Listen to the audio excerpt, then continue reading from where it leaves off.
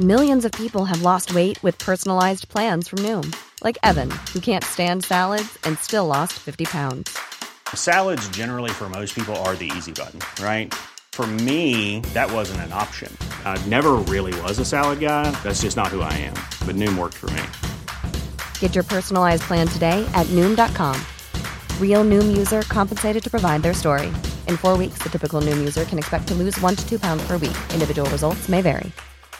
Hiring for your small business? If you're not looking for professionals on LinkedIn, you're looking in the wrong place. That's like looking for your car keys in a fish tank. LinkedIn helps you hire professionals you can't find anywhere else, even those who aren't actively searching for a new job but might be open to the perfect role. In a given month, over 70% of LinkedIn users don't even visit other leading job sites. So start looking in the right place. With LinkedIn, you can hire professionals like a professional. Post your free job on linkedin.com/people today. Hello and welcome to the Media Podcast. I'm Olly Mann. This week, competition concerns scupper Murdoch's reach for the sky. New algorithms at Facebook are poised to sort the well-sourced wheat from the fake news chaff. What future for original online journalism as redundancies kill the Buzzfeed? And it's a game of Guess Who in this week's media quiz.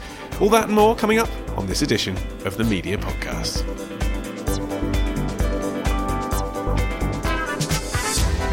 We're recording in the meeting room at Run VT this week in the part of town north of Soho known to those in the know as NoHo and to everybody else on my train from Baldock this morning as London. Joining me, it's two stalwarts of the Media Pod, Managing Director of Something Else, Steve Ackerman. Hello. Hello, Ollie. Can we say Happy New Year still? Well, if you want to. I've done it. And media writer, what's the word you like? Veteran is the one you like. Yes. Maggie Brown. Now, before we get on to this week's burning topics, as it is still January, apparently the statute of limitations on our predictions has not yet elapsed, so I'm just going to ask you for one each. Maggie, if you had one big prediction for the year ahead. I expect the unexpected. I've been so thrown by the whole move on Murdoch's decision to actually sell out to Disney that I just don't know what to expect next. That's the truth of it. Media news is mirroring politics, then? It's more than that. I mean, it's responding to huge global changes in the media, of which we're tiny little clogs, and we're watching here from one little island, really. So I feel quite sort of reticent, really. Good prediction. And I would say that one thing we can be certain of is that there will be more equality of pay between men and women doing the same job at the BBC. I think that is a safe prediction, isn't it? Yeah, good one. And Steve, you gave us your predictions on last week's show. You actually tweeted them in and I read them out. But I'm guessing you won't remember what they were now. I'm in a mad panic trying to remember. I think I said newspapers would continue to struggle with revenues. Did I say that? You did. I would definitely have said I think a brand will probably create a significant piece of content or do something significant in the content space. So what do you mean? You mean a sort of big ITV Saturday night show made by Pepsi? Anything ranging from potentially a huge online series to, yes, potentially a TV. I mean, really, we're already seeing it to a degree because formats like Love Island are ultimately funded by Motion Content, which is a Group M. We had the Lego show on Channel 4. Yeah, so I think we're fast moving in that direction. And you also said big name talent will start to turn down radio broadcaster offers in order to create their own podcasts. Yes. So if you had to choose one of the three, what's the big main prediction you're going to go with, Steve? I might go for the third, actually. Big name talent? Yeah, I think so. OK. Yeah. Let's see if that comes true. On with the show, and first up, inevitably, Sky. This week, the Competition and Markets Authority said in a provisional finding that 21st Century Fox's acquisition of the 61% of Sky it doesn't already own would give the Murdoch family too much control over news providers across all media platforms, and therefore too much influence over public opinion and the political agenda. So, in other words, Maggie, this wasn't about reputation, it was purely about news plurality. It was basically about Sky News. Yes, it was. Was that the right decision? Well, I mean, we're in a very difficult situation because this particular probe, which Ofcom had said it could go ahead, it was then passed on to the CMA, as you say. But of course, at that point, everybody thought that we were in a simple acquisition of the 61% of Sky that 21st Century and the Murdoch family through their control didn't own. But of course, in the meantime, what's happened is this extraordinary revelation that Murdoch intends to basically sell out of all of his entertainment businesses. So while this is a blip to that move, which is a strategic part of what the bigger deal is, it doesn't actually scupper the end deal if something can be done to change the ownership structure of 21st Century and Sky News. So it puts, I think, the people at Sky News, all 500 of them, in a kind of rather difficult, unpleasant, uncertain situation, because they're not sure really who their ultimate owner is going to be, because as part of all of this, we all know that Disney is required now to go through with this purchase of 21st Century Fox, in which case it becomes the ultimate owner of Sky News, assuming it wants Sky News. Well, that's the big if, isn't it? It's a kind of jigsaw. If they want Sky News. So, yes. On the one hand, the ironically, the government is basically saying we'd prefer Disney own Sky News, then there wouldn't be an issue. By implication, if Murdoch owns it, there's a problem. If he doesn't, there probably isn't. Yeah. But actually, we know that Murdoch likes Sky News because he created it. We have absolutely no idea at all whether Disney would keep it. It's so upsetting in a way. And it was interesting yesterday on the media show Radio 4, John Whittingdale was saying that it would be absolutely tragic if anything happened to Sky News. And my opinion is that since 1989, when it began, it has been a huge force for actually good in British television news. And it's brought a different kind of flavour and energy. And the plurality. I mean, that's the irony, isn't it? Yes. If Sky News ends up getting axed so that Murdoch can pass a plurality test, we'll have fewer news outlets. For example, I always tend to judge on the Royal Television Society's News and Current Affairs Awards, which are happening in February. One of the very strong shortlisted candidates for, investigative journalism is actually a Sky News journalist who has exposed a particular scandal over a drug called Primados. But to return to my original question, did the CMA make the right decision? Bearing in mind the current circumstances, Disney don't own it at the moment. No. Looking at the evidence, were they right to say there would be a problem allowing Rupert Murdoch effectively and his family to control 100% of Sky News, as well as The Sun and The Times, Wireless Radio Group and everything else? I think probably yes, even with that, because I think that there's just this uncertainty now about the way in which it would play out, given that we have seen quite a lot of problems really over the whole Murdoch involvement. Steve, do you think they made the right decision? Well, I was interested in that. I think I'm right in saying pre-hacking, the deal had been approved and it was, there wasn't going to be an issue. And so you think, well, what's changed in the landscape since then? And what's changed? Well, they own one less newspaper, but they own a lot more they own radio stations in a way that they didn't before, including, of course, speech radio stations that some of which are more newsy. So I wonder if that's what's tipped the balance in terms of the ecology. I mean, it is interesting. You're quite right. This issue that if Sky News closes down, that's actually to the detriment probably of the British public, because and especially because I think, along with everything you've said, Maggie, they've brought real innovation to the way they've covered the news. I mean, let's not forget, really, the BBC starting a rolling news channel was very much in reaction to Sky, not and to CNN, of course. Yeah. Remember. I think there's another question here which nobody's asked. This is one that's concerning me, and this is why I feel so unsure about this. Anybody who's taken a longer view over the media over the few decades will know that Europe is not particularly keen on Disney, and so you do wonder quite what the European Union is going to say over Disney owning a large paid television chunk of Europe. If you ask me, is it all going to be stitched up and clear this time next year, I wouldn't be 100% sure, because remember, this whole move by Murdoch started in January 2016, so we're 2 years out. Should we talk about Facebook? Mark Zuckerberg has announced changes to the way users receive news on their timeline. Steve, can you explain basically what's happened? It's a shift from business towards friends and family, isn't it? Well, exactly that. It's a change in the algorithm, and the stuff that's being fed by news organisations or brands will become less obvious for you when you first go into Facebook.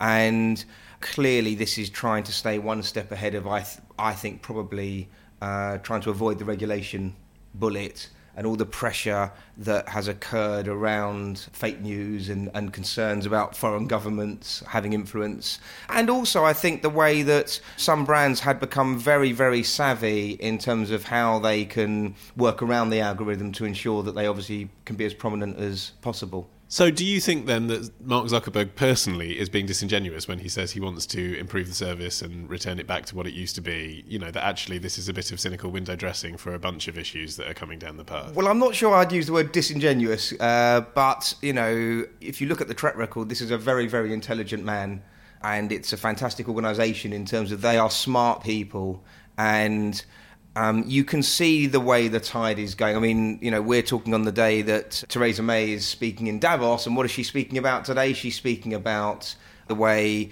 terrorist groups and paedophile groups are able to easily get onto social networks and feed information, and that governments have to start cracking down on this and regulating. But it's not overwhelmingly a brilliant thing, is it, Maggie? If you're a media company and your content now can't reach the people whom you've been targeting over a number of years because this ecosystem's evolved, suddenly overnight you can't reach them anymore. Well, I mean, maybe they shouldn't have been trying to reach them in the first place, is what I would say. What, young people? Well, I mean, that's been the problem. I mean, there are many examples of...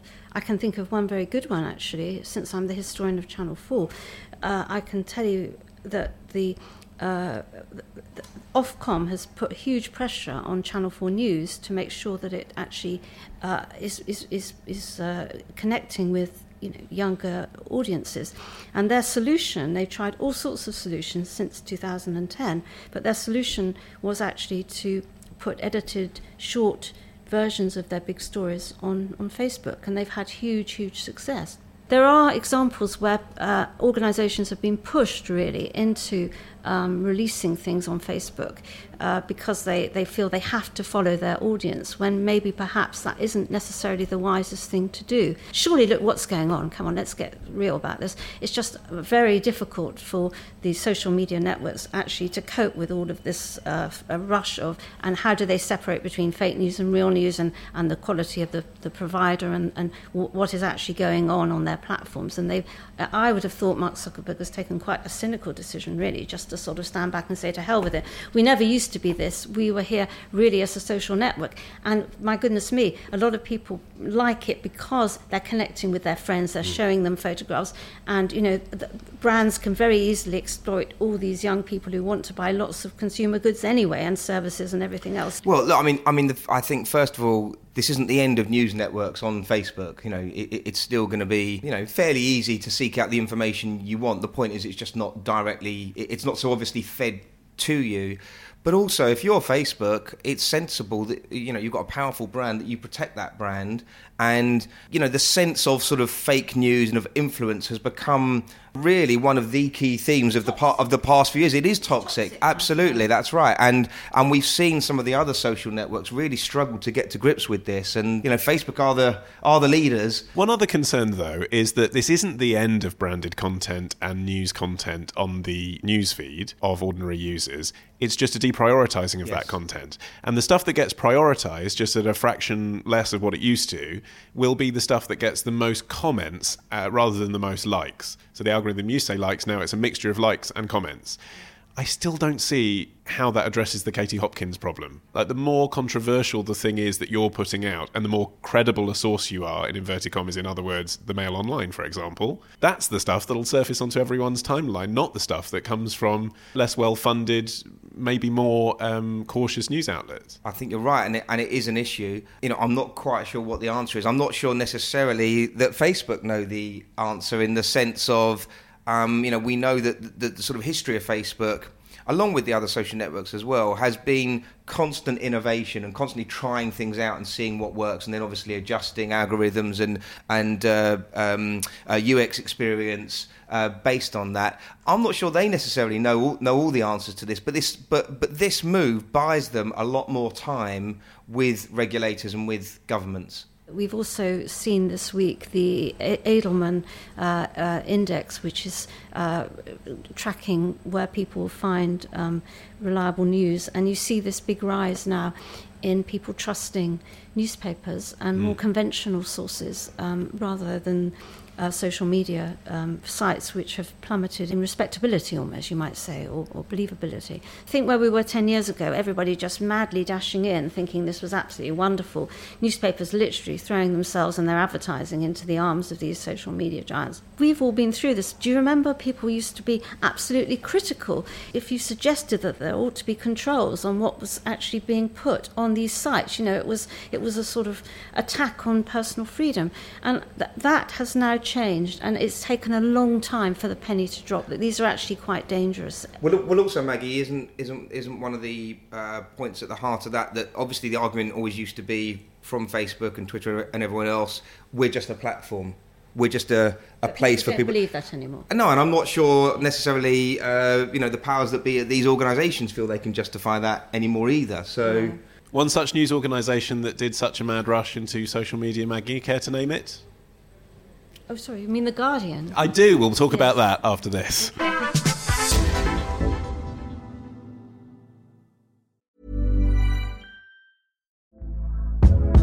Hey there, it's Michelle Norris. I'm host of a podcast called Your Mama's Kitchen. When I travel, I'm usually looking for a way to find a taste of home when I'm not at home. And one of the things I love to do when I am at home is entertain. And Airbnb allows me to do that. When I was in California recently, I rented a house that had a great kitchen. And when we were sitting around the table, we were all thinking, we're in someone else's house. Someone could be in all of our homes as well.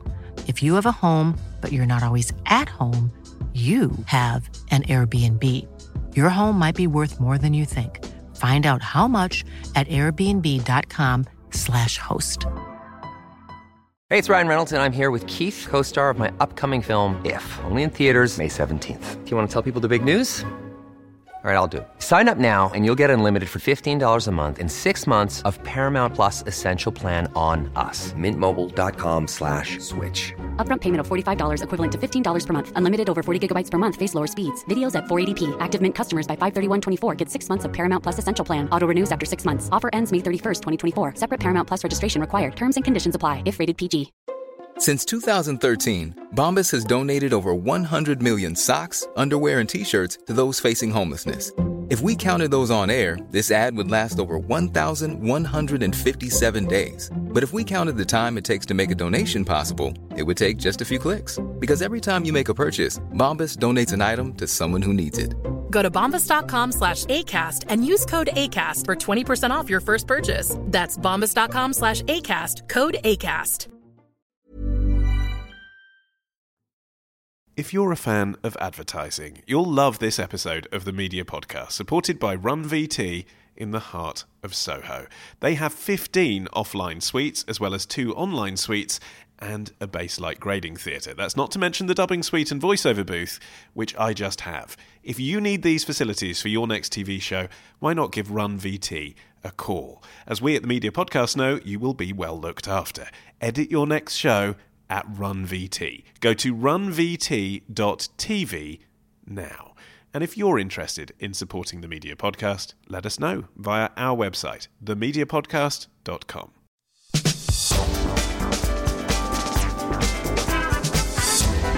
The Guardian has turned tabloid this week with a reduction in size from the Berliner format. Maggie, you write for The Guardian from time to time. What do you think? Well, I think it's very welcome. I think that they're cutting their coat according to their cloth, to quote that old proverb, because actually they're still losing quite a lot of money. But does it look like a cheap coat? I think it looks like a sensible coat, a workmanlike coat. I don't think it's particularly inspiring, but it's clearly been thought very hard over. If they were doing it because of the advertising market, it would have been done in the autumn before Christmas. So I think it shows you where the Guardian's kind of income is coming from, which is essentially from subscriptions, really, and donations and cover price. I think the daily is okay. I particularly like the Saturday package, although I was extremely disappointed with their new signing as a columnist, Elena Ferrante of the Neapolitan novels, which I turned to with great anticipation. Oh no, what were you hoping for? A really good column. And what did you get? A really bad column. Just a weak column. Give her a chance, it's the first one. This is the accomplished woman who hides behind these very trendy novels and has been unmasked recently. I thought this was going to be a tremendous signing. I didn't think that it worked for The Observer so well, unfortunately. The Observer review was fine, but I thought the paper itself, it's going to need a lot more energy. If you have a tabloid form, you have to have quite a lot of energetic journalism to carry you through the pages, and The Observer has got rather soft, really. It needs more people, and actually it needs now to up its investigations, and it needs to really just go for it. It's an interesting point you made about The Observer sort of being on a shelf space next to The Sun on Sunday, because, Steve, although they're obviously very different and everyone knows that, did you see how The Sun responded to The Guardian going tabloid? From one tabloid to another went their op-ed piece, didn't it? Yeah, well, The Sun obviously taking great delight in sort of ribbing The Guardian, and yes, they were trying to give it tips on how it could... in fact, I think they wrote in their editorial, didn't they, about, can we give you a tip from one tabloid to another that you should actually try and create stories or chase stories or something. I can't quite remember exactly. But here's our suggestion for them to turn around their failing fortunes, actually report some exclusive rip-roaring stories. We know that is an alien concept to them, but it might help them flog a copy or two. Well, we know they're not great bedfellows, particularly as I think it was The Guardian who led the charge on the phone hacking. But for me, the sort of crucial thing is obviously the business aspect, which is, you know, the main reason they've done this is to save costs, and it's almost inexcusable that they've allowed the situation of being so loss-making to go on for so long. They are not aiming, even at this point in time, really to even break even. It's a question of getting the losses down. But I think it's, isn't it 3 years? They're 2 years into it. I mean, the thing is that they have made a lot of people redundant.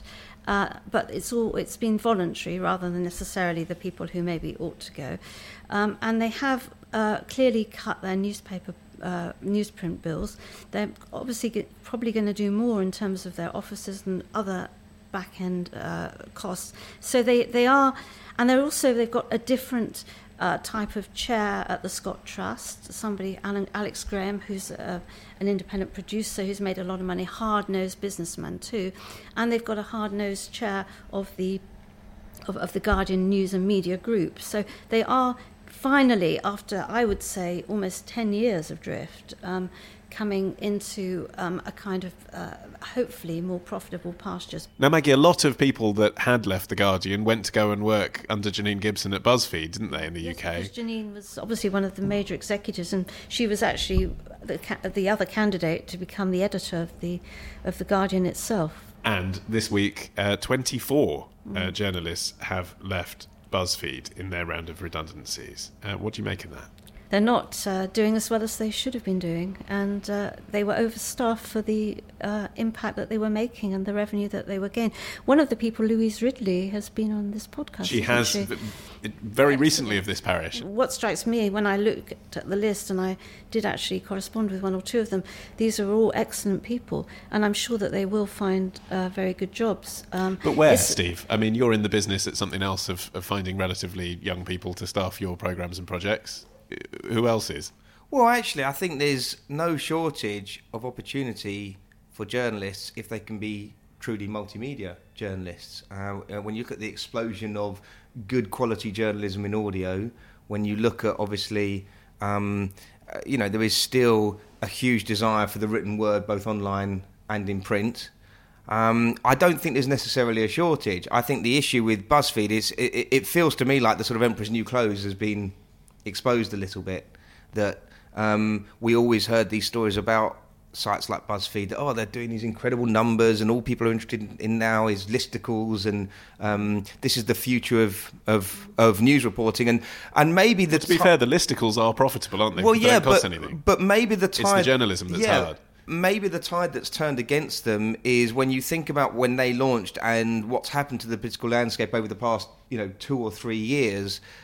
Actually, there is a great hunger for very serious news reporting and for people to find credible sources for their news.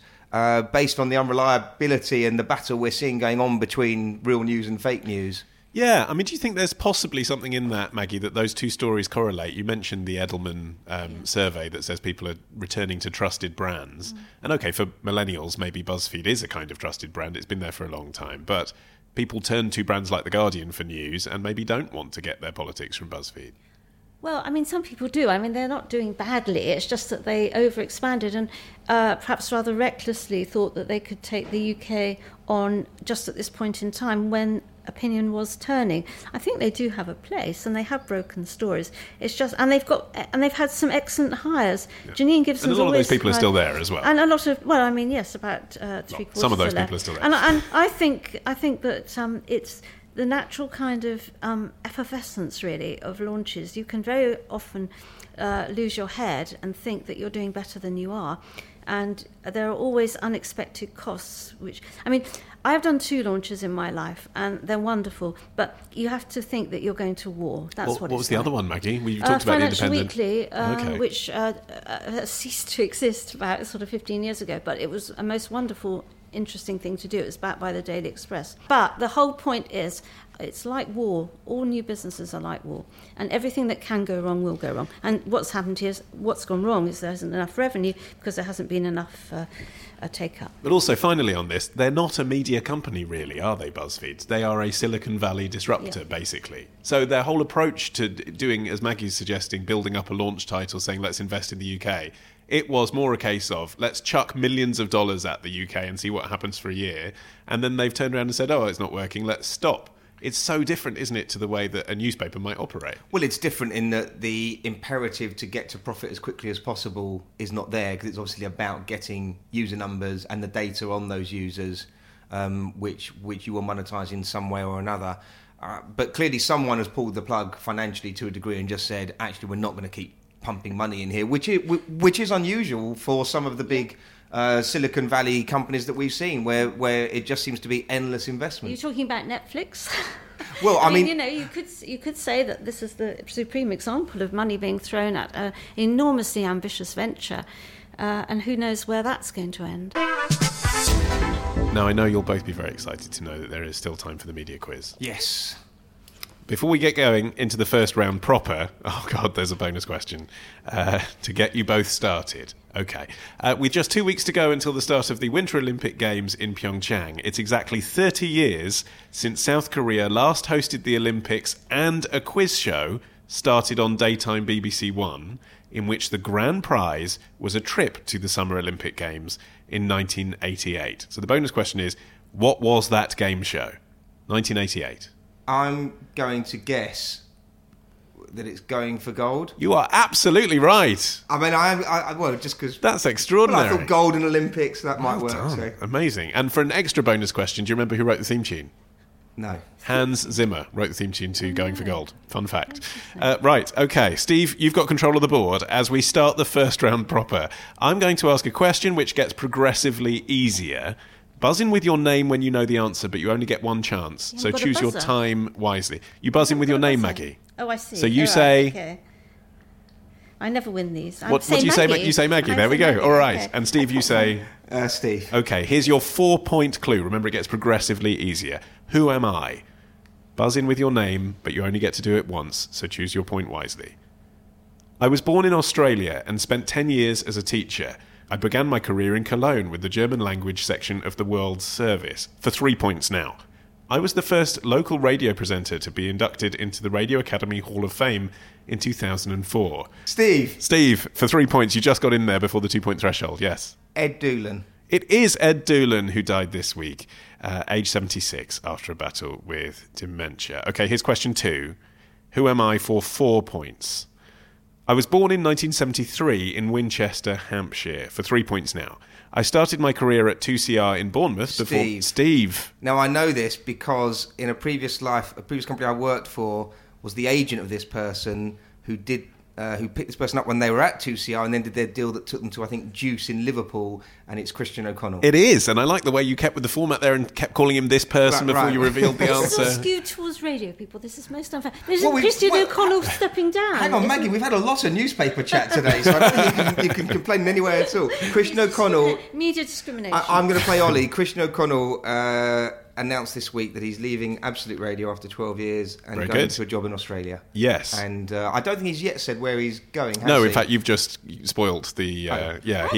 He hasn't said Australia. He hasn't said, but everyone else in the media industry said, he's going to Australia. Well, I don't know why. The details can't be... I'll tell you why. I think there's a rumour around Australia because Clive Dickens, who used to run Absolute Radio, he now works in Australia for one of the big radio groups, so I think that could potentially be the link. I think actually it's a real blow to UK commercial radio because UK commercial radio does not have many stars. No. It has Christian O'Connell, it has Nick Ferrari. I'm already struggling a bit now to think who I suppose it has Chris Moyles, but really it has Moyles. No, I mean first, it's true, but you know, you really do struggle to think who are the big personalities who actually can attract an audience in their own right. And Christian O'Connell, without doubt, has been one of those people. And I suppose what's unusual about him as well is, I mean, I think he's tried a few telly shows, hasn't he? Like they all have. But basically, he's a radio name. Most people don't know what he looks like, and they don't care. He's only ever been on radio, and he's only ever really been on commercial radio, apart from a few shows on 5 Live. Yes, that's right. Right, this is question 3. It's not all to play for because Steve has already won. Who am I for 4 points? I was born on October the 8th, 1960 in Boston, Massachusetts. I'm an American entrepreneur and philanthropist. For 3 points. I joined the Peace Corps and went to teach high school maths in Africa. For 2 points. I founded a startup company sending movies to subscribers by post. Maggie, come on, Maggie. For 1 point. Maggie, buzz in with your name. Maggie. Ted Sarandon? Oh, you're so close. No. For 1 point. My company's hits include The Crown and Stranger Things. Come on, Maggie, you were talking about it before. I can't think. Steve? Netflix. Yes, but who? Who am I? I'm the other one. I'm not Sarandos. It's something, the guy who actually runs it. It's got a historical name. It's Reed Hastings. Yes, that's right. Co-founder and CEO of Netflix. Yes, absolutely. Why Netflix in the media news this week? There's a big groundbreaking stat. The value of the company went over $100 billion. There you are. Just casually threw that in there. That was the winning answer, Maggie. You could have won the quiz. You could have done it. That is it for this week. My thanks to Maggie and to Steve. Please keep your donations coming. We appreciate every penny, and it is thanks to your help that we keep this show independent. Go to themediapodcast.com/donate. Do it now. The Media Podcast is a PPM production produced this week by Peter Price. I've been Olly Mann, and until next time, bye-bye.